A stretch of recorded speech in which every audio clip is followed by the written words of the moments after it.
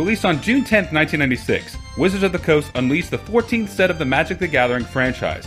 Called Alliances, this was an 8 expansion set along with being the second set in the Ice Age block. The set symbol for Alliances was the pennant.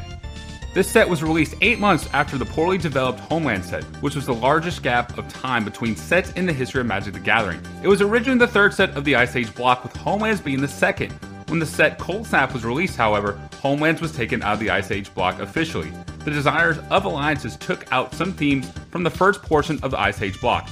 The snow theme mechanic, which was essentially a failure overall, was taken out, but one add-in was the alternate casting cost mechanic. Also known as pitch cards, it allowed a player to discard specific colors and or life to cast a card instead of paying its mana cost.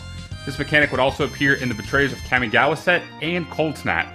There are a total of 5 cycles in the Alliances set. 2 of the cycles included the replacement lands and the double hosers. The replacement lands were rare lands that when played had to be sacrificed unless a basic land was sacrificed in its place. The replacement lands had a mana ability that produces mana of that land type along with having another activated ability. The replacement lands were Yeldoran Outpost, Soldelvi Excavations, Lake of the Dead, Balduvian Trading Post, and Heart of the Yavimaya. Double Hosers were rare spells that has a negative effect on both of its enemy colors. The double hosers were Royal Decree, Tidal Control, Dystopia, Omen of Fire, and Nature's Wrath. The story of Alliances followed the events of Ice Age after the Planeswalker Freyalise used the World spell to end the Dominarian Ice Age. As the land grew warmer, however, floods, plague, and conflict afflicted the plane. While the plane was being damaged, the Necromancer Lim Duel had built an army of undead bent on conquering Dominaria. Realizing this, the different races and civilizations form an alliance to combat the overwhelming power of the Necromancer. The total set size was 144 cards, with 55 commons such as Arcane Denial and Gorilla Shaman, 43 uncommons such as Death Spark and Energy Arc, and 46 rares such as Helm of Obedience and Shield Sphere.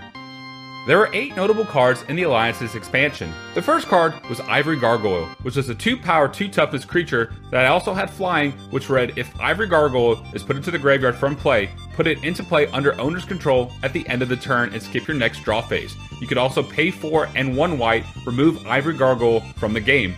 Next was Balduvian Horde, which was a 5-power, 5-toughness creature that, when it comes into play, sacrifice it unless you discard a card at random from your hand.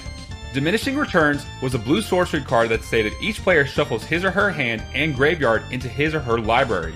You exile the top 10 cards of your library, and then each player draws up to 7 cards. Elvish Spirit God was a 2-power, 2-toughness green creature that read, if Elvish Spirit God is in your hand, you may remove it from the game to add 1 green mana to your mana pool. Play this ability as an interrupt. Yeldoran Outpost was a land card that read, when Yeldoran Outpost comes into play, sacrifice a plains or bury Yeldoran Outpost. Tap, add 1 white mana to your mana pool. 1 and 1 white, tap, put a soldier token into play. Treat this token as a 1/1 white creature. Thawing Glaciers was a land card that read, comes into play tapped. 1 and tap, search your library for a basic land and put it into play tapped. This does not count towards your 1 land per turn limit. Shuffle your library afterwards. At the end of turn, return Thawing Glaciers to owner's hand. Lake of the Dead was a land card that read, when Lake of the Dead comes into play, sacrifice a swamp or bury Lake of the Dead. Tap, add 1 black mana to your mana pool. Tap, sacrifice a swamp to add 4 black mana to your mana pool. Our last notable card was the blue instant spell Force of Will. Force of Will read, you may pay 1 life and exile a blue card from your hand rather than pay Force of Will's mana cost. Counter target spell. A sealed booster box of Alliances is worth around $800. So that is all we have today for this episode of Card Anthology. Please let us know in the comments below what your favorite card was, what your worst card was, what kind of strategies were going on, or what other things were happening during this time. We always like to know the opinions of our viewers and subscribers every time they watch an episode of Card Anthology, so please let us know in the comments section below. If you enjoyed the video, please hit that like button and subscribe to the Card Bazaar channel. You can also visit our social media pages, which include Facebook and Twitter, which the links will be in the description below. And now you could also check us out on the MTG Amino app, which you could download onto your phones today. If you also missed our episode over Homelands, please click on the link in the description below also. This is Coach, signing out, and we will see you guys next time at the Card Bazaar.